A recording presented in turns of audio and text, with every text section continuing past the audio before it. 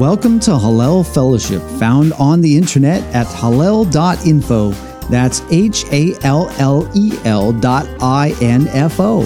We hope you are encouraged by the following recorded Bible study to look deeper into every word that proceeds from the mouth of God and how they were lived out in the life of Yeshua HaMashiach, often called Jesus the Christ.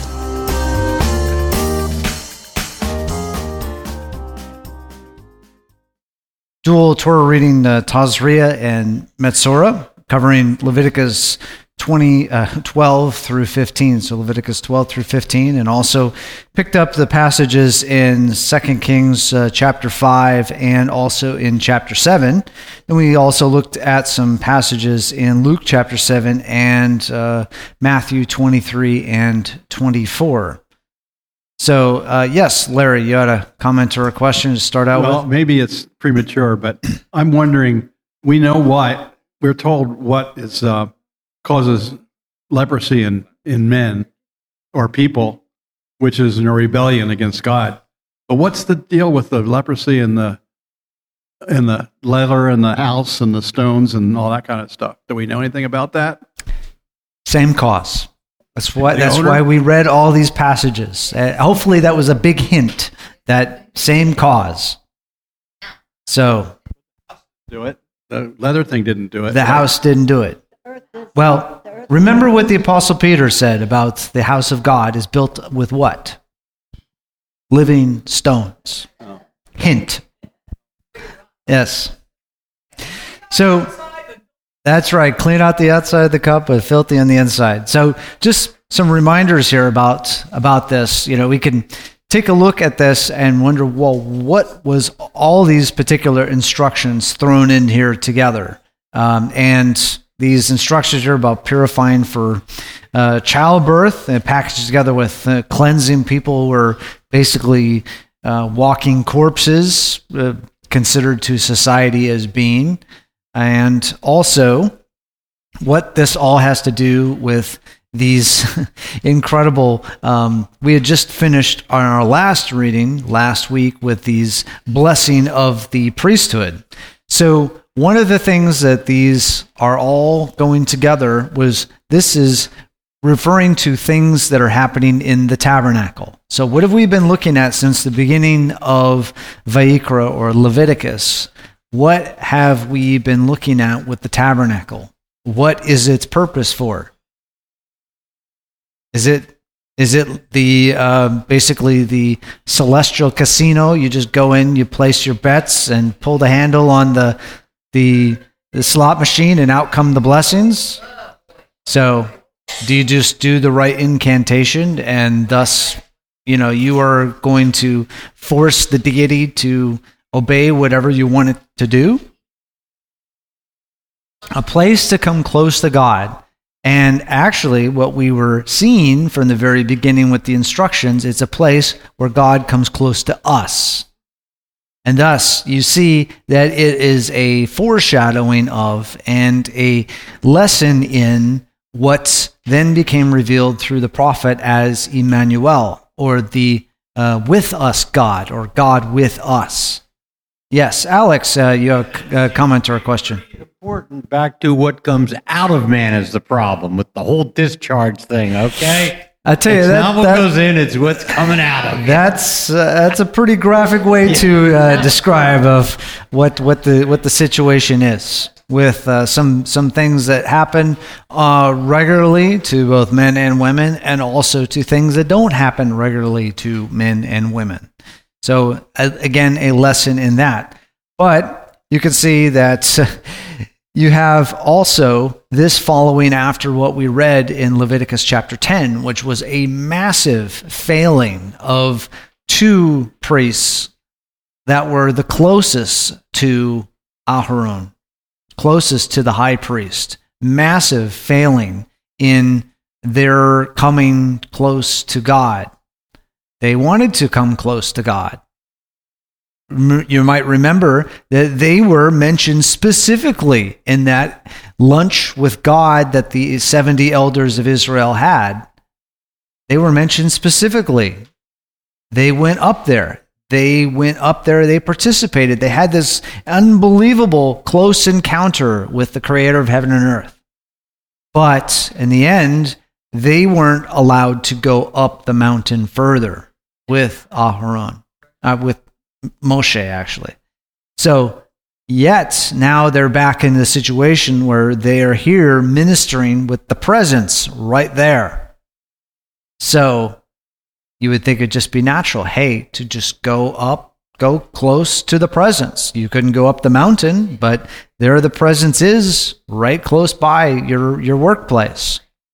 But they did not heed the fact of remembering, who they were in relation to the divine. So, Anne, you had a comment or a question before you go further on this.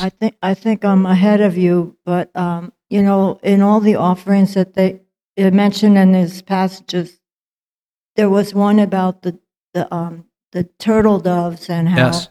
there was a red string, and then there was some other things, hyssop and some other spices. The cedar wood, yeah. Right, and yet one of those turtle doves was set free, and so I wanted to see because how that chiastic type of thing that Daniel used to teach us. Yeah. That's the one verse that's strange in all of the rest of it. It's not strange, but it sticks out. Well, it's the same one of all of them. And ask the question right up. What does that remind you of? And that will give you a big hint in what this has to do with anything. Well, the atonement. Day of Atonement. Right. And thus, you are also seeing what is going on here with the being set free, but also you're basically being come back. And it even mentions it specifically in the passage where it makes atonement for you.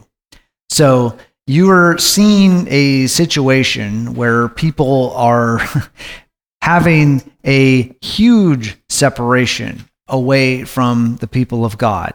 Because when you descend down and it gets to that point where you are declared, you are totally tameh, you are totally unfit to approach the presence of God, then you have a very, very difficult road back. But it is one that when you are declared clean, you have that road back.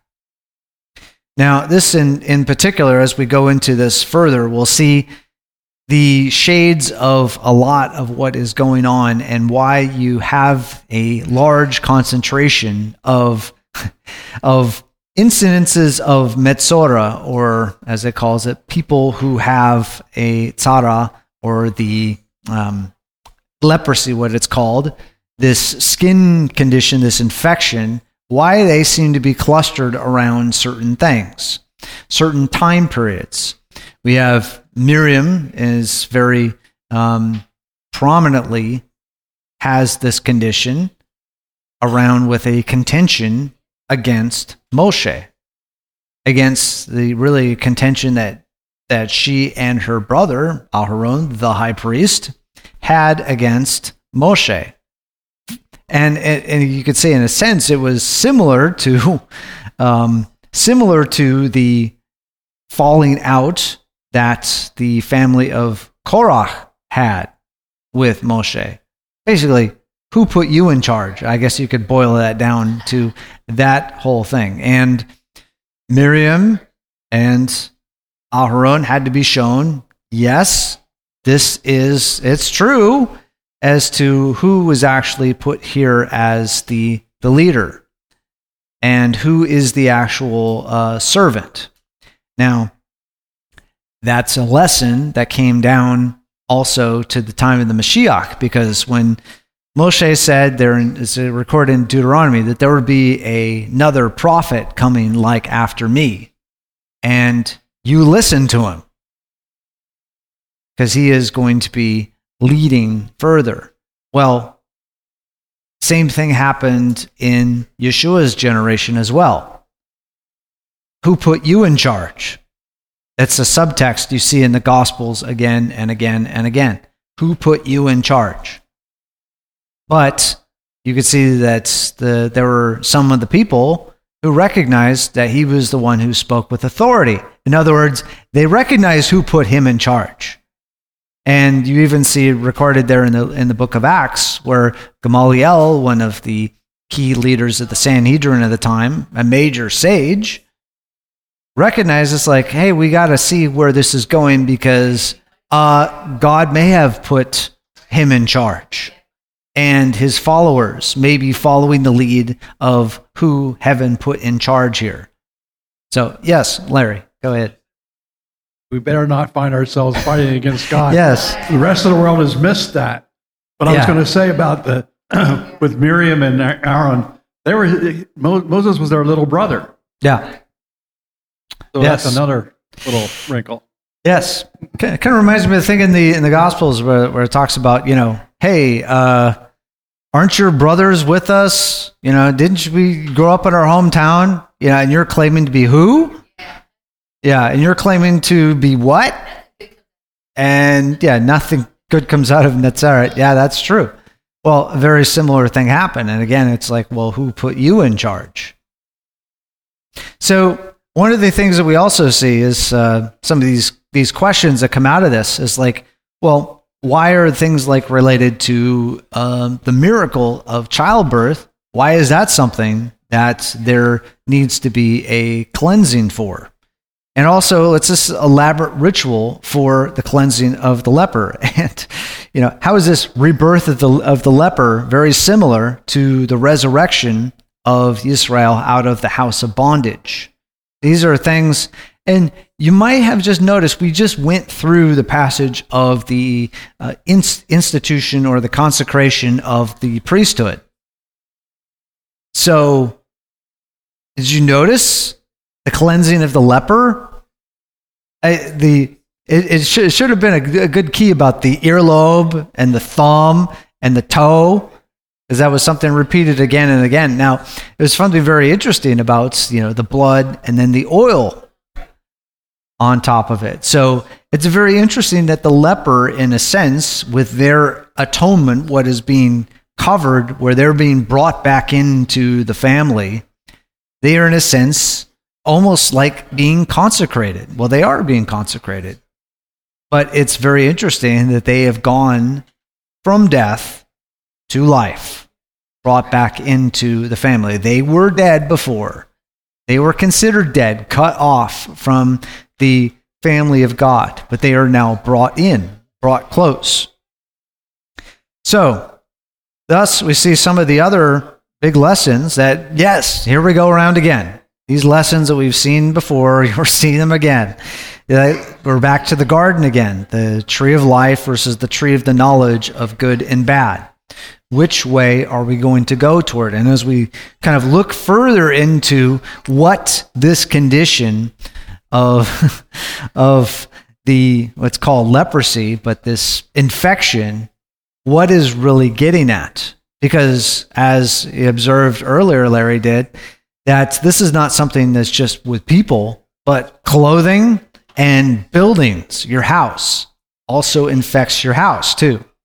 So you're also seeing that with this is coming new life, that who is coming out of this condition of this infection, as it is now coming into a realm of new life.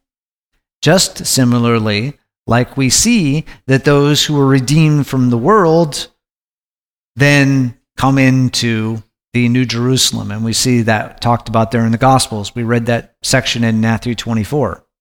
And then you see that running water, and literally it's, Ma'im Chaim, or living water. That living water, that is the realm of God that is carrying away these things. And then you see that also prophetically talking about it, especially in Ezekiel. The last several chapters of Ezekiel talk about this with the rivers of living water flowing out from the house of God into the world and making all the brackish water into sweet water or drinkable water. But the lesson of that is we who may be Metzora, or in that with that infection of what we have, as we'll go into this later. We who may be brackish, meaning undrinkable, are transformed into being drinkable, meaning useful. Because, there are things you can do with brackish water, but not a lot of things you can do with brackish water. There are some things, but with fresh water, you can do a whole lot of things with that. So how useful, how life-promoting are we? Versus with brackish water, if your anatomy is not set up for brackish water, what's going to happen to you if you just start drinking a whole lot of it? Yeah, you die. Yeah. So that which could be life-promoting ends up being death-promoting. Another lesson here.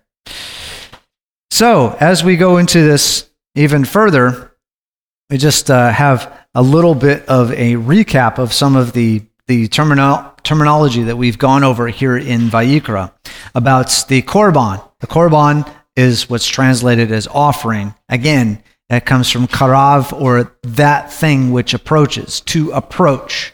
So this whole goal of whether you are clean or tahor, or if you are tameh or unclean, it's really about approaching.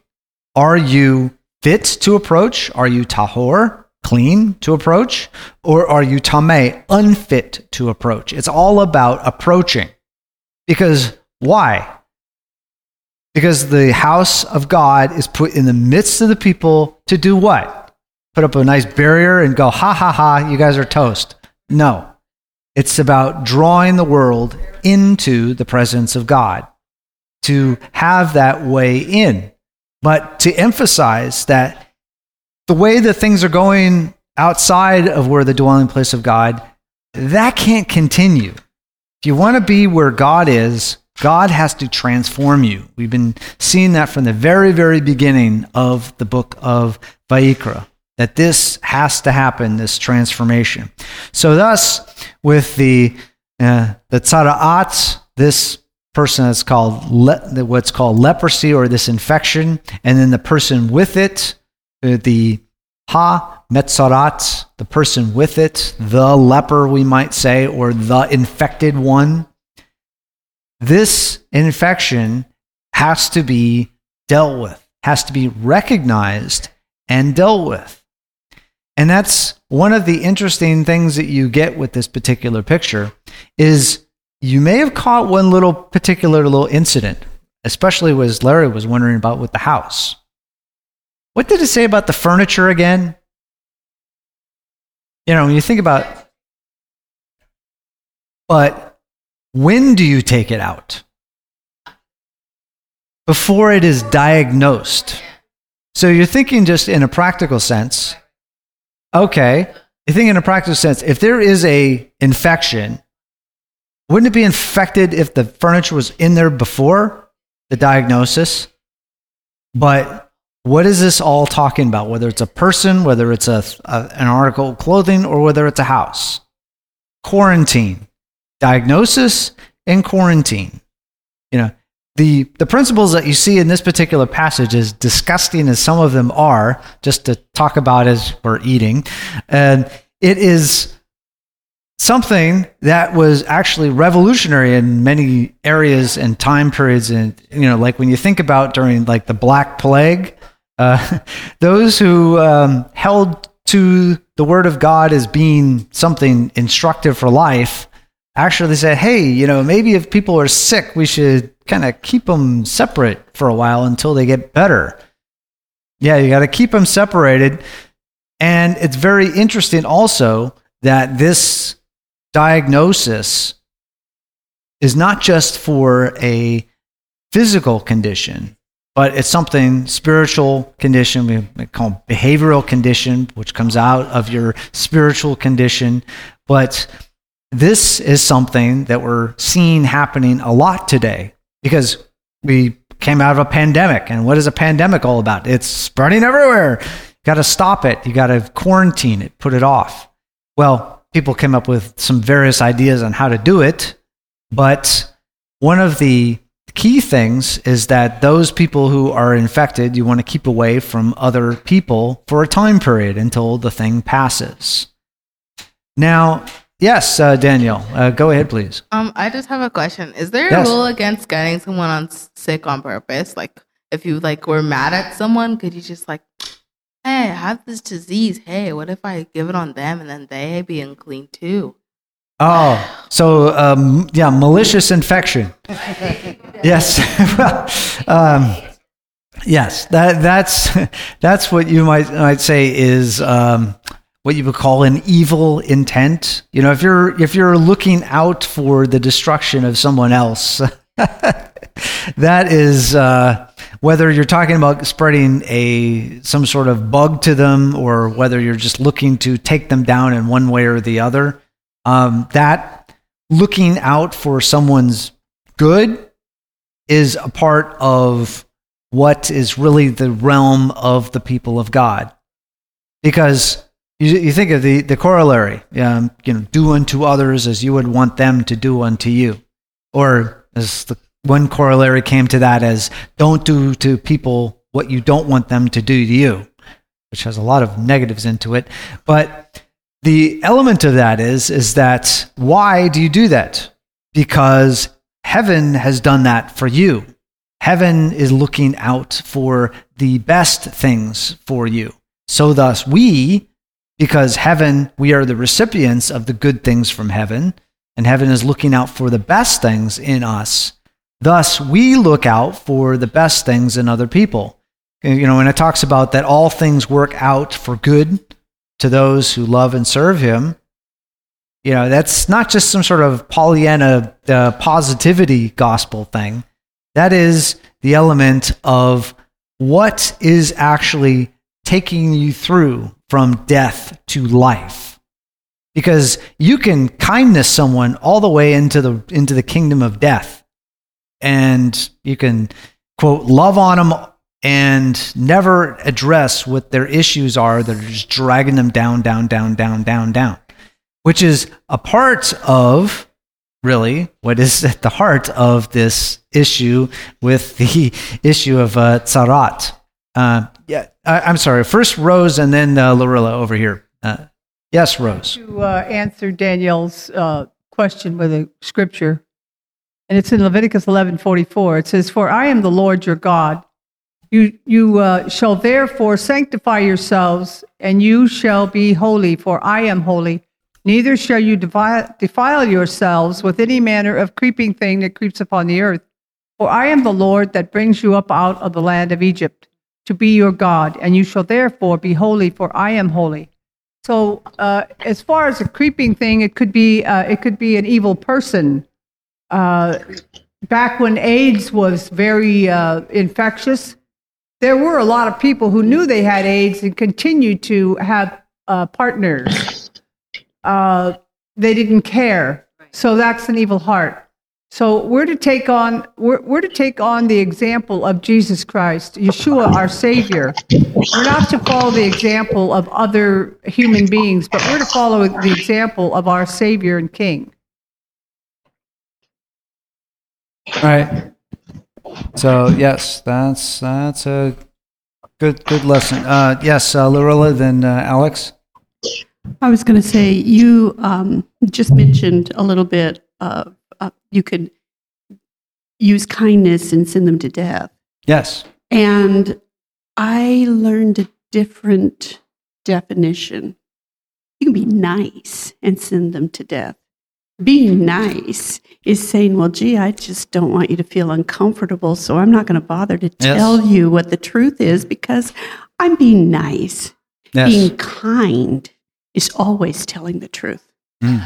Because if we are kind as Yeshua was kind, we will tell the truth. We will do it in a nice way, perhaps, but we will always tell the truth.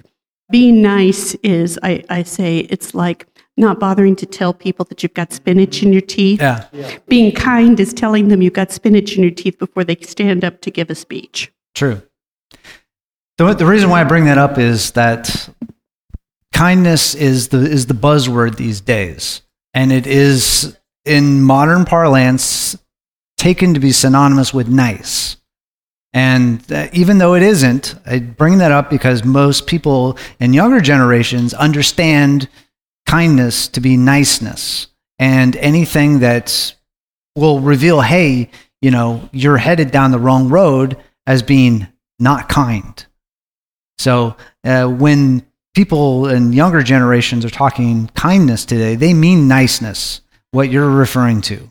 But really, heaven is being kind to us by giving us a diagnosis. Hey, you got an issue here. Yes, and a remedy.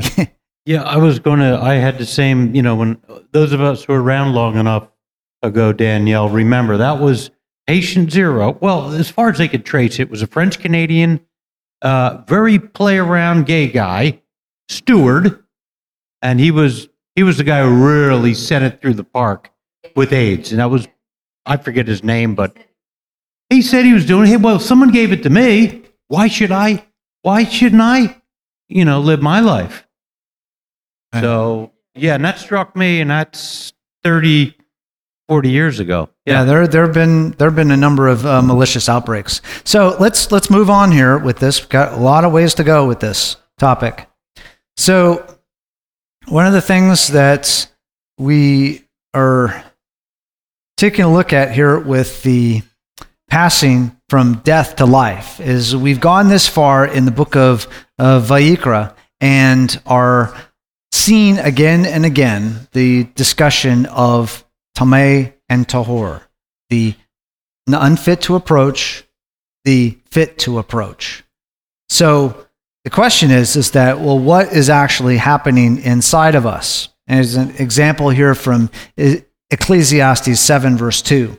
It is better to go to a house of mourning than to a house of feasting, because that is the end of every man, and the living takes it to heart. Or as you see that Yeshua put it a different way, there's in a parable, he's talking about the one who says, eat, drink, and be merry, for tomorrow we die. Well, yeah. The problem is that if one of the things that when we are in an area of trial, we see a number of examples of that. James chapter 1 is a great kind of encapsulation of that. Not only a prayer for trial, but also a prayer for wisdom in the trial, and a prayer for perseverance in the trial, and also a prayer for maturity through the trial. So that's in a particular thing, because otherwise, why would we consider it all joy when you face all kinds of trials? Because wouldn't we just want to just live comfortably? Just live comfortable with no sort of things to worry about ever? Yes. What's that like? Yes.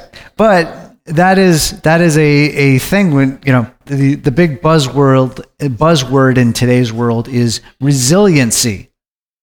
And worrying about resiliency. It came to be the big buzzword here locally during and after the wildfires that swept through this place repeatedly over several years.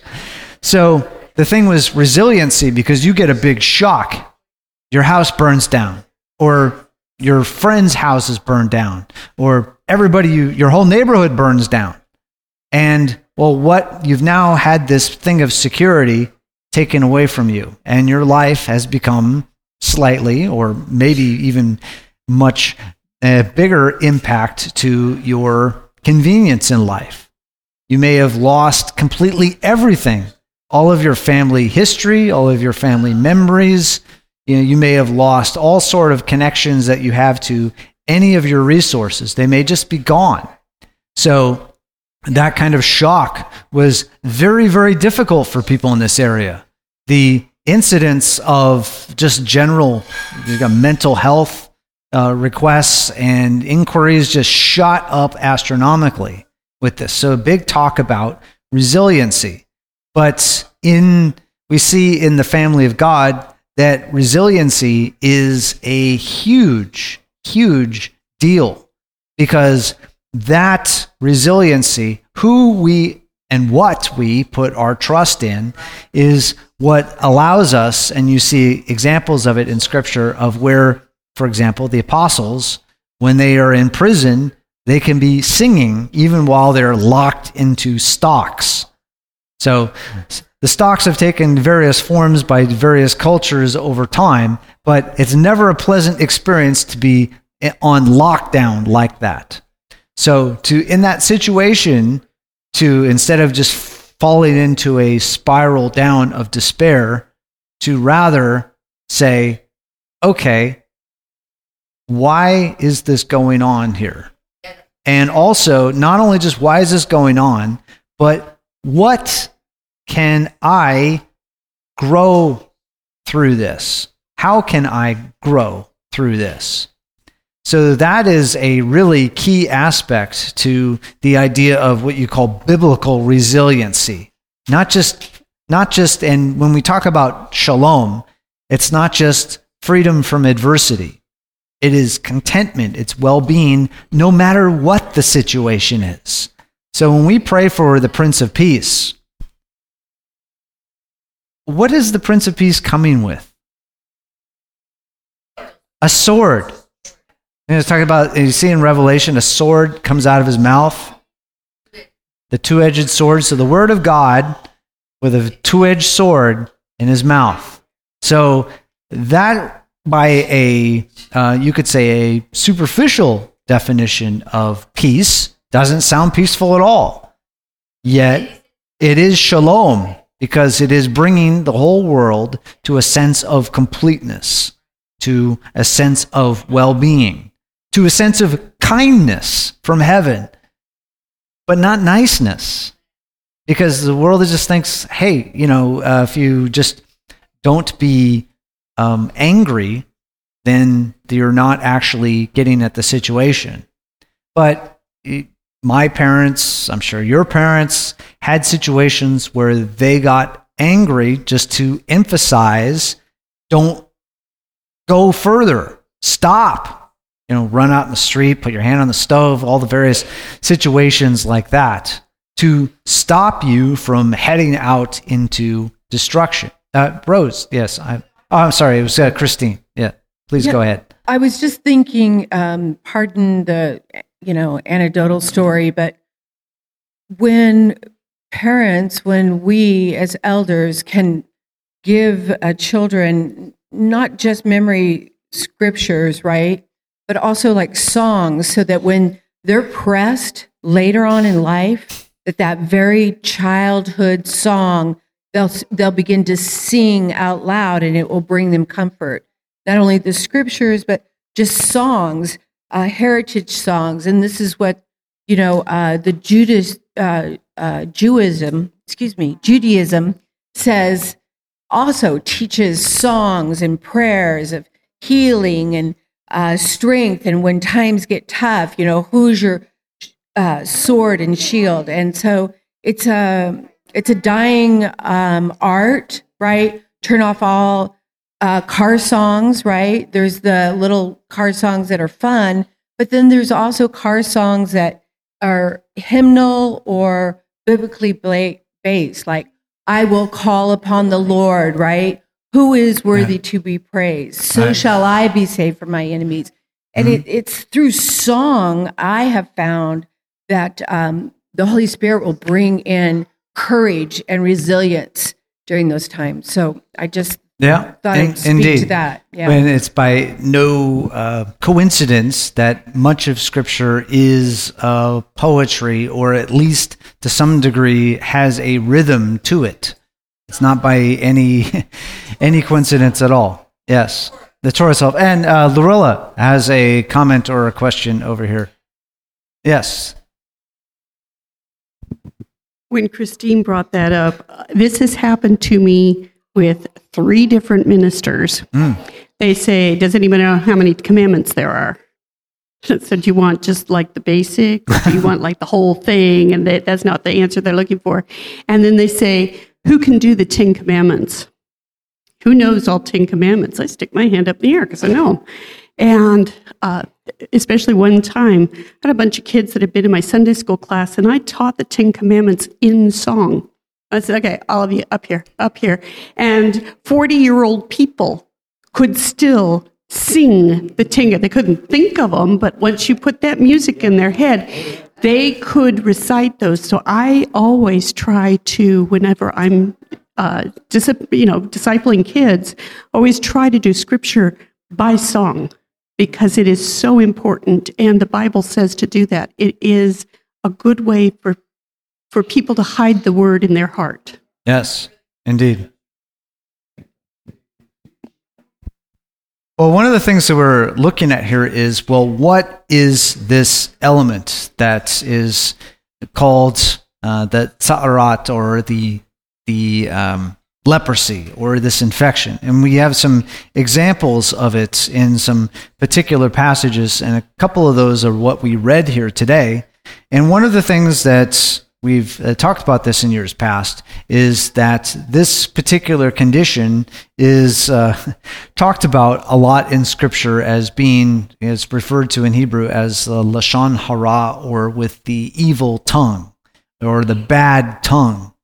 So basically speaking bad here in various situations and toward people.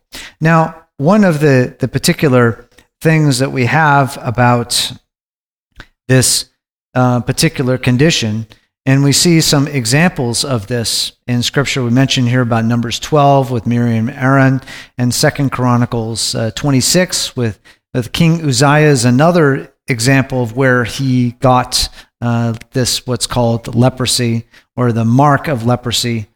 But also in 2 Kings 5, and then also we see it again in 2 Kings 7.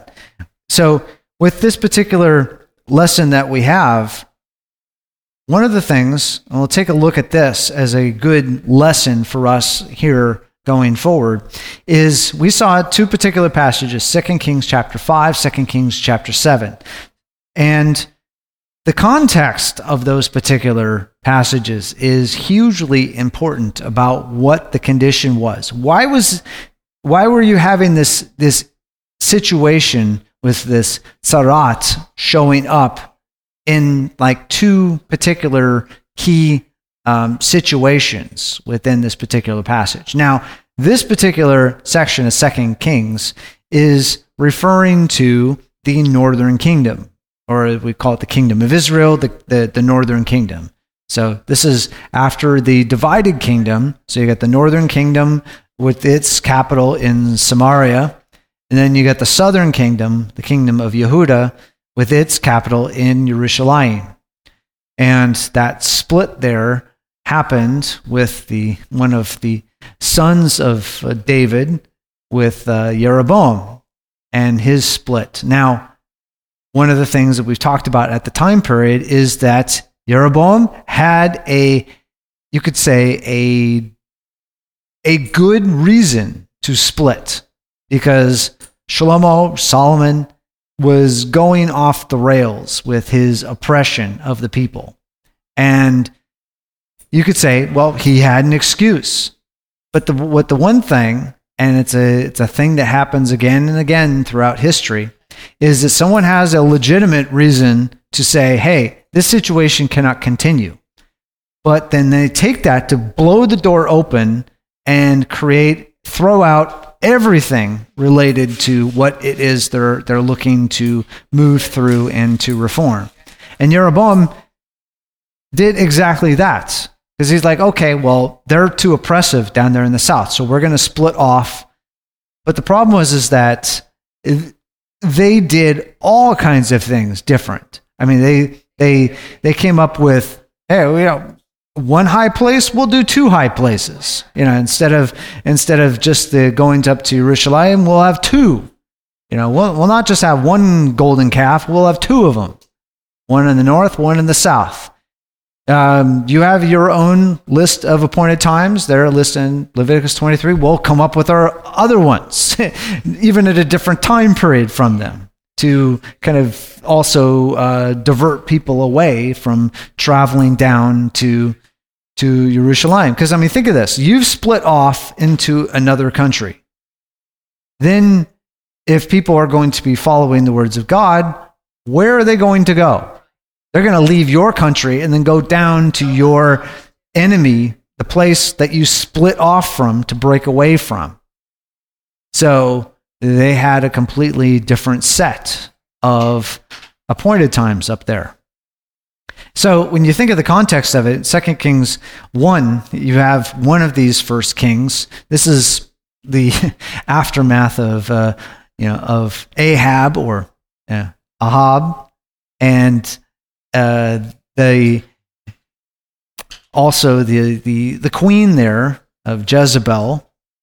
The two of them brought in you could say a great pantheon of the deities of the surrounding nations into the worship of God.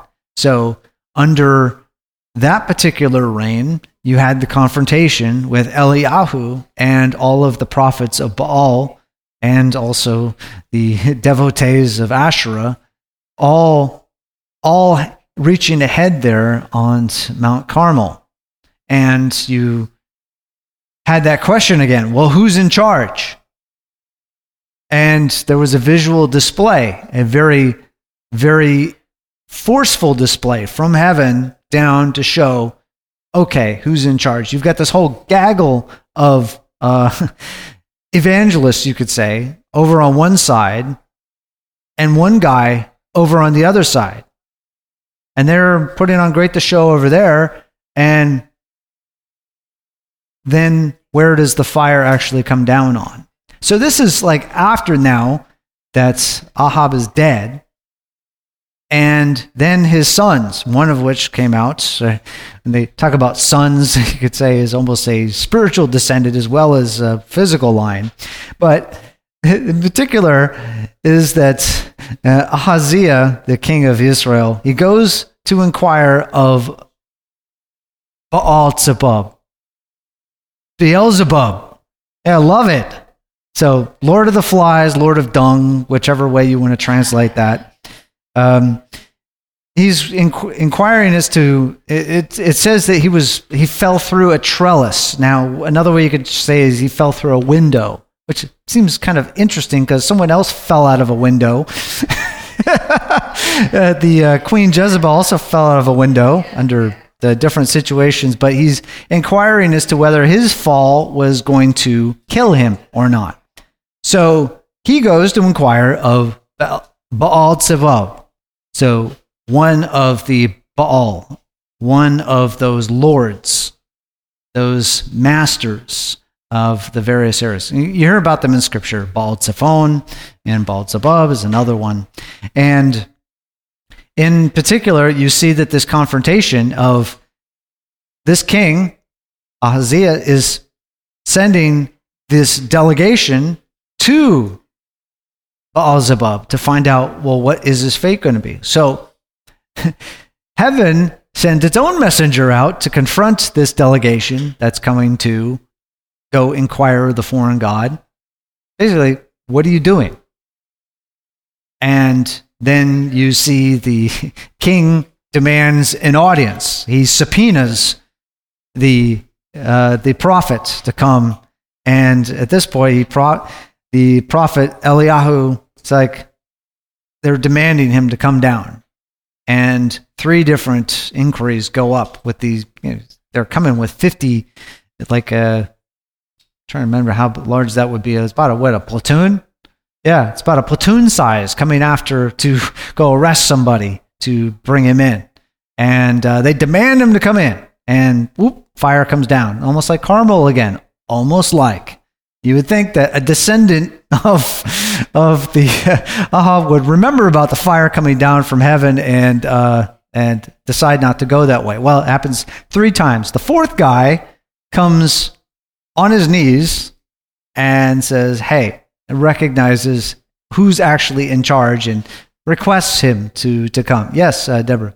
In the book of Revelation, it talks about God giving permission for the Antichrist to call fire down from heaven. So the next fire we see, we need to be aware of what is written, that it's not going to be of God. So it says that, Satan, God is going to allow him to deceive the nations and that fire will come down from heaven. So when you said fire from heaven, it made me think about that, if I'm not mistaken. You can correct me if I'm wrong. Yeah, well, there's also the 2 witnesses in there. Yeah. And yes. So also, if you take a look at chapter 2, then you have this passing of. I'm sorry, Tammy has a comment or a question over here. Please I was go actually ahead. listening to this. I was actually listening to this podcast early this week, and they were talking about the whole confrontation with Jezebel in particular, and that when she comes along, they mention one thing is that her name. Actually, how a lot of these prophets, like Elijah or whatever, their names have the name of God in their name. Yeah. Like whether it's Eliyahu or Elisha or whoever. Well, Jezebel's name also has the name of her God in her name. Yes. So that kind of thing of naming your children after God in some fashion or your God or whatever, it goes both ways. But the more interesting thing was is that this person was pointing out that Jezebel was so intolerant of Hashem that even this very watered down, heretical worship of God that they did have in the northern kingdom that Jeroboam had set up, she couldn't even tolerate that. She was wanting to suppress even the most watered down, insipid, weak worship of God that they did have that Jeroboam had set up. She couldn't even tolerate that. She wanted to totally wipe his name out. Yes. From the land. Yeah. And which is very interesting. Then you see another descendant, like down in 2 Kings chapter 3, where it talks about Jehoram, who did a reform, but the thing is, he got rid of this pillar of a particular Baal there in the temple of Baal that his predecessor father had set up earlier. But the thing is that it mentions that he still retained, quote, the sins of Jeroboam, which made Israel sin. So this same kind of separatist mindset to divide away. Yes, he did one reform, moved out this pillar, so you get this sense of wanting, or at least seeing some of what the problem is, diagnosing the sickness, diagnosing the infection of the northern kingdom, but not dealing with it. Not quarantining it. He didn't quarantine it out. You could say, moved it off to the side, period. Now, one of the things that you see also in 2 Kings chapter 4 is the issue with the oil. Now, one thing to note is that you've had this passing of the mantle or the majesty of Eliyahu has gone to Elisha. And so Elisha now is keeping and taking this up again. Now, one of the things you note in this, and you see the issue with the extending the oil for the widow and also then for this woman from Shunem who was barren, and all saying, okay, you are going to give birth. So bringing food, bringing sustenance, bringing fertility. Very interesting. What was it that Asherah was supposed to do? Fertility? The fertility goddess. Yet, where was the sense of life? This is a great example and a broadside, you could say, to all of the Asherah devotees up there. Is that, well, who can really bring fertility here? Yes, only the creator of heaven and earth can really bring that. So thus, when you start getting into, coming down to Numbers chapter 5, you start saying, okay, well, in this context, then Naaman, a captain, a commander of the oppressing force that's really weighing down upon the people, the descendants of Israel, both north and south, there in the land, he is now coming in and saying, hey, I've got this condition. I've got this infection. Now, the king is at least smart enough to know, oh, this is something that really only God can deal with. But what has he been dabbling in? He's been playing the old mix it with all of the religions and the deities of the area around. Now it's like he's faced with the reality, this is going to cut it. I know who I should be going to, but I have now distanced myself from that particular source of help. So he goes to the one who really does know, the man of God. And he goes to Elisha in this sense. Now, we see, as we read there in 2 Kings chapter 5, that this faith that Naaman was taught to have faith and demonstrated the faith there in the God of Israel. And you see it specifically mentioned in there. Now I know that there is what? There is only one. There's only one God. And it's not the God that commissioned me and sent me out in my army to go conquer the land. And frankly, not even the one that is supposedly in control of the land that I'm in, but rather this guy out there, the man of God, who's not kind of on the sort of the out list with the people who are supposedly in charge of the land. But, yes. The very first time I had ever read that, I don't have it right in front of me, so where he said, please forgive him if he goes back and bows before another God. I'd never heard that before. Yes. And so was he basically asking? What you see right there, kind of short way to put this is Acts chapter 15 is what he's basically praying for. Because those four things that are mentioned up there at the front is very similar to what Elisha is praying for Naaman when he goes back. Because he's like, this guy is detoxing from the realm of the not gods or the false gods. So have mercy on him as he's detoxing. He's had his eyes opened as to where the real power is in heaven. But have mercy on him as he's kind of feeling his way around, because, sadly, even going to a lot of the people of the land, even in the northern kingdom of Israel, it'd be hard for him to find real guidance on it. Now, something also interesting to note here is that you see this interaction that goes on these chapters here of what they call it, the school of the prophets or the house of the prophets. It's very interesting that there is this picture. We just think, someone just gets down and gets slapped in the face about with the Spirit of God. This is something where you have to be trained in what it is, trained in discernment of it. Because when these things come to you, what do you make of them? Because a lot of people get visions, a lot of people get things that they hear, but how do you weigh them? How do you discern them? How do you then move forward with them? We've got lots of benefit because we've got not only the Torah, but all the writings. We've got the prophets. We've got the gospel. We've got all the apostolic writings. And we got lots and lots of context to take these things that are coming at us from all kinds of different directions. And as Paul says, take every thought captive and bring it into subjection to the law of Messiah. So you've got some sort of a structure and a rule or a standard to compare it against.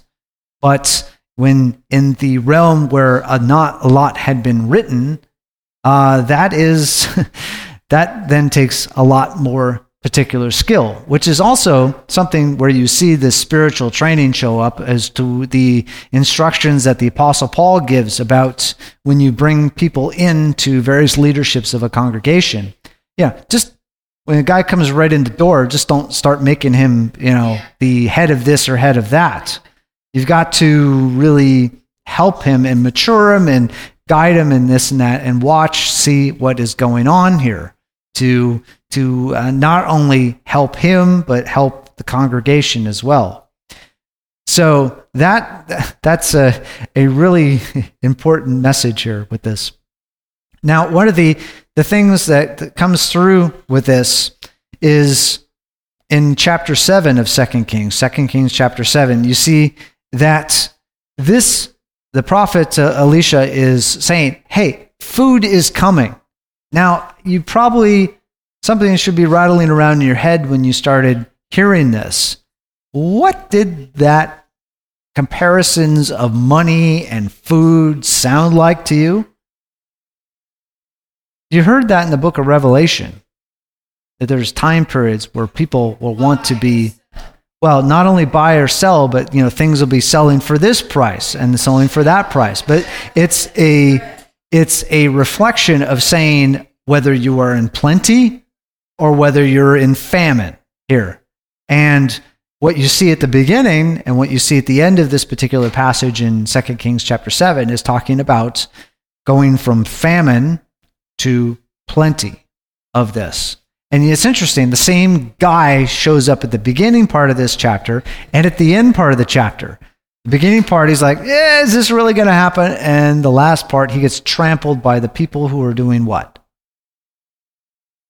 Going to get the bounty that the Lord had left open to a people that were starving to death under siege. So it's like, well, do you really trust that the Lord will provide even in the most dire situation or not? So, in what you see in this particular situation is you see a nation that almost itself has this condition. They are almost all a Metzora. They are almost all, and they need a diagnosis. Well, they threw out the priesthood. They didn't want the priesthood down in the south. Well, who do they have? The prophets. They've got Elisha at the head of the prophets. They had Eliyahu at the head of the prophets to diagnose for them, since they threw out and they got their own priesthood up there that was leading them off into a different deity, some no God up there. Well, he was diagnosing for them what the sickness was and what the way back was. And you can see in that situation of the Jehoram,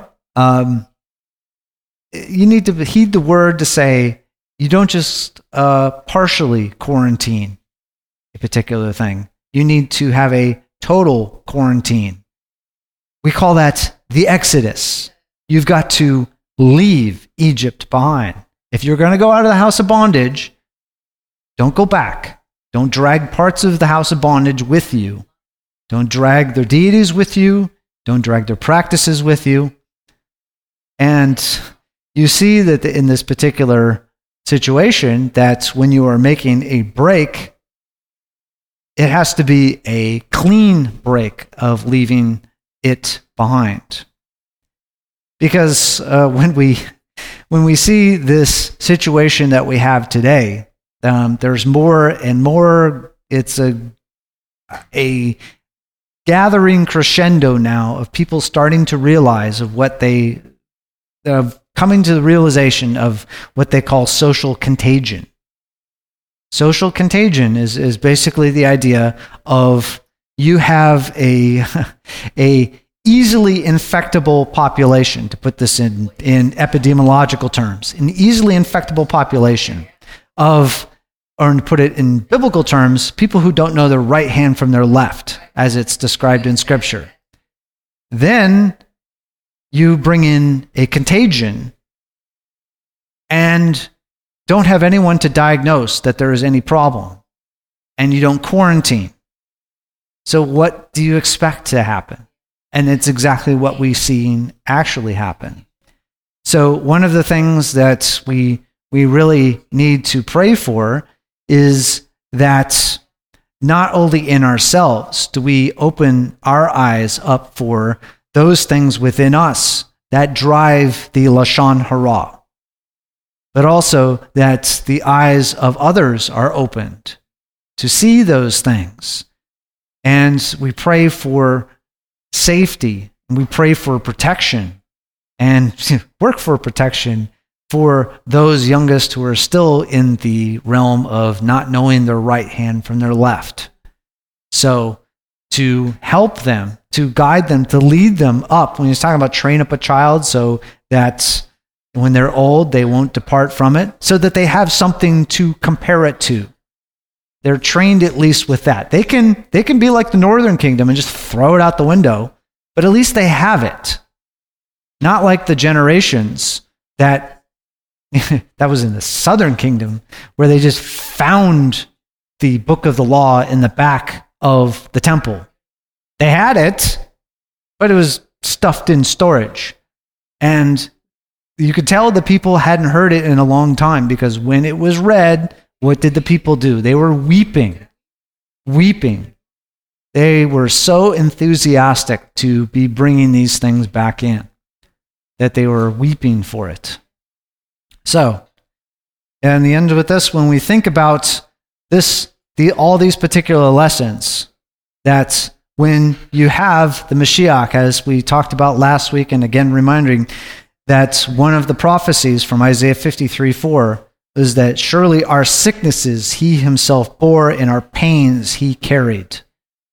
Which is why, even in some particular lines of the sages and such, they had called the Mashiach the leper Mashiach, because of passages like this, that he would take on himself these sicknesses. So that's when we read in the Gospels that he is touching lepers. He is touching those who have this tzarat, taking those upon himself and saying, hey, you are clean. Now go to the temple, show yourselves to the priests, to the official inspectors, as a witness to them. As a witness to them of not only, hey, these conditions exist, but wow, there is someone out there speaking with authority from heaven who just took that away. And a part of what the whole process, and we mentioned that at the outset, the ceremony of the healing of the Metzarat is what? 2 birds, one dies, the one who lives is baptized in the blood of the one that died over living water, and set free out in an open field to fly away. A picture of Messiah, picture of Yom Kippur, which is a picture of Messiah. So, and us, yes. So, thus you can see that this picture that we have of the tabernacle, of these things, sections of scripture that we want to kind of cover our eyes because they're gross. Actually, the human condition is kind of gross. And the things that we get ourselves involved with, find ourselves involved with, or get thrown into, these things are gross. But the point is that the creator of heaven and earth wants to live in the midst of the grossness. But he doesn't want to leave us in the grossness. He wants to deliver us out of our house of bondage, to take us out of these places, to bear our sicknesses, those things that corrupt our tongues, to make us lash out at other people, either overtly or covertly or passive-aggressively to other people. So, may that be what the Lord does within us. Amen. So, close things out here. The fact that we have all this information and knowledge, well, so knowledge has increased, but what also has increased? Wickedness is covering the earth like grass. Yes. So just knowledge doesn't make it. Nope. That's right. Knowledge puffs up. Yes. That's why, we talked about this before on Passover time, why you see during in John, that when he's talking about where he's having his last discourse with his closest students, he's talking about, I must go so the Comforter can come. So, remember that Menachem is also, or the Comforter is another word for Messiah, but Messiah said Menachem is another word for the Spirit. They have to work together. The Word has to come in. The Word has to come in to convict and to deliver. But deliver to what? deliver to a life that's transformed. We call that a new life, to be born again into a new life. What? Romans 7. Yes, we must be born again. And then into what? Romans 8. So that the Spirit of God helps us with those instructions, helps us in our infirmities, helps us with those conditions, helps us like with Naaman when you are around your old life again. Just like, you want to go the right way, but you have those things that are dragging you back. So help us in those weaknesses to take us to the place where the Lord is leading us. Yeah. Yes, Sean. Yeah.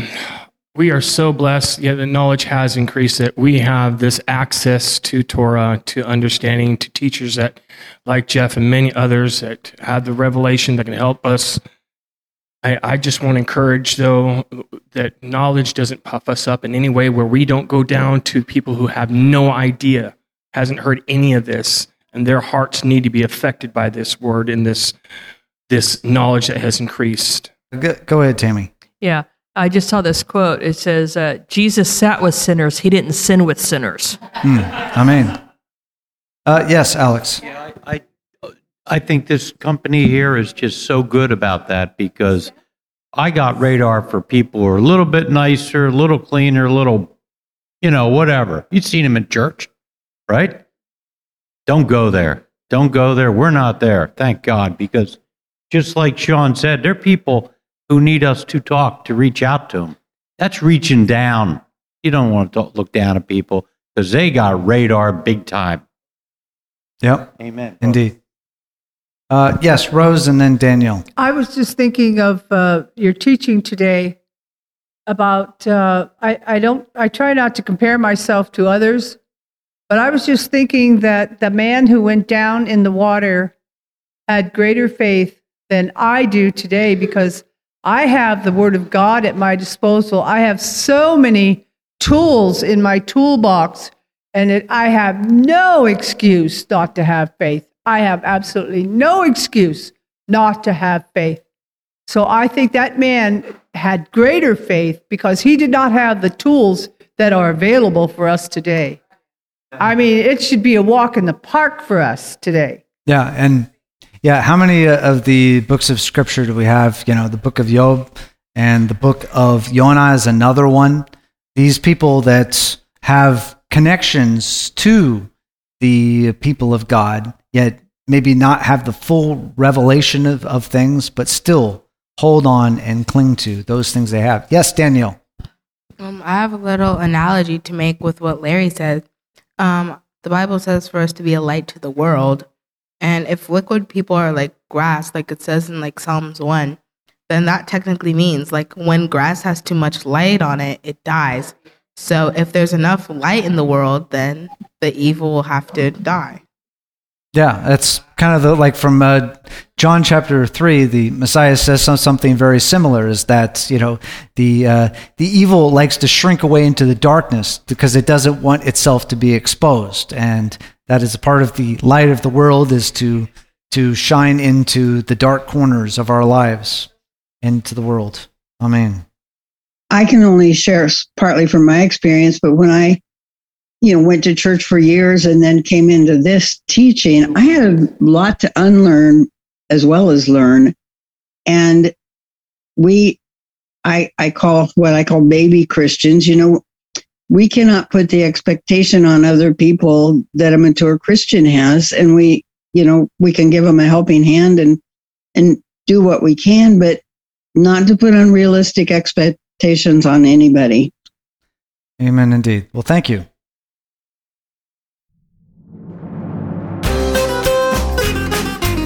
You've been listening to a discussion at Hallel Fellowship.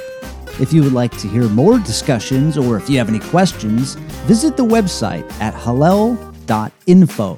That's HALLEL.info. Hallel.info.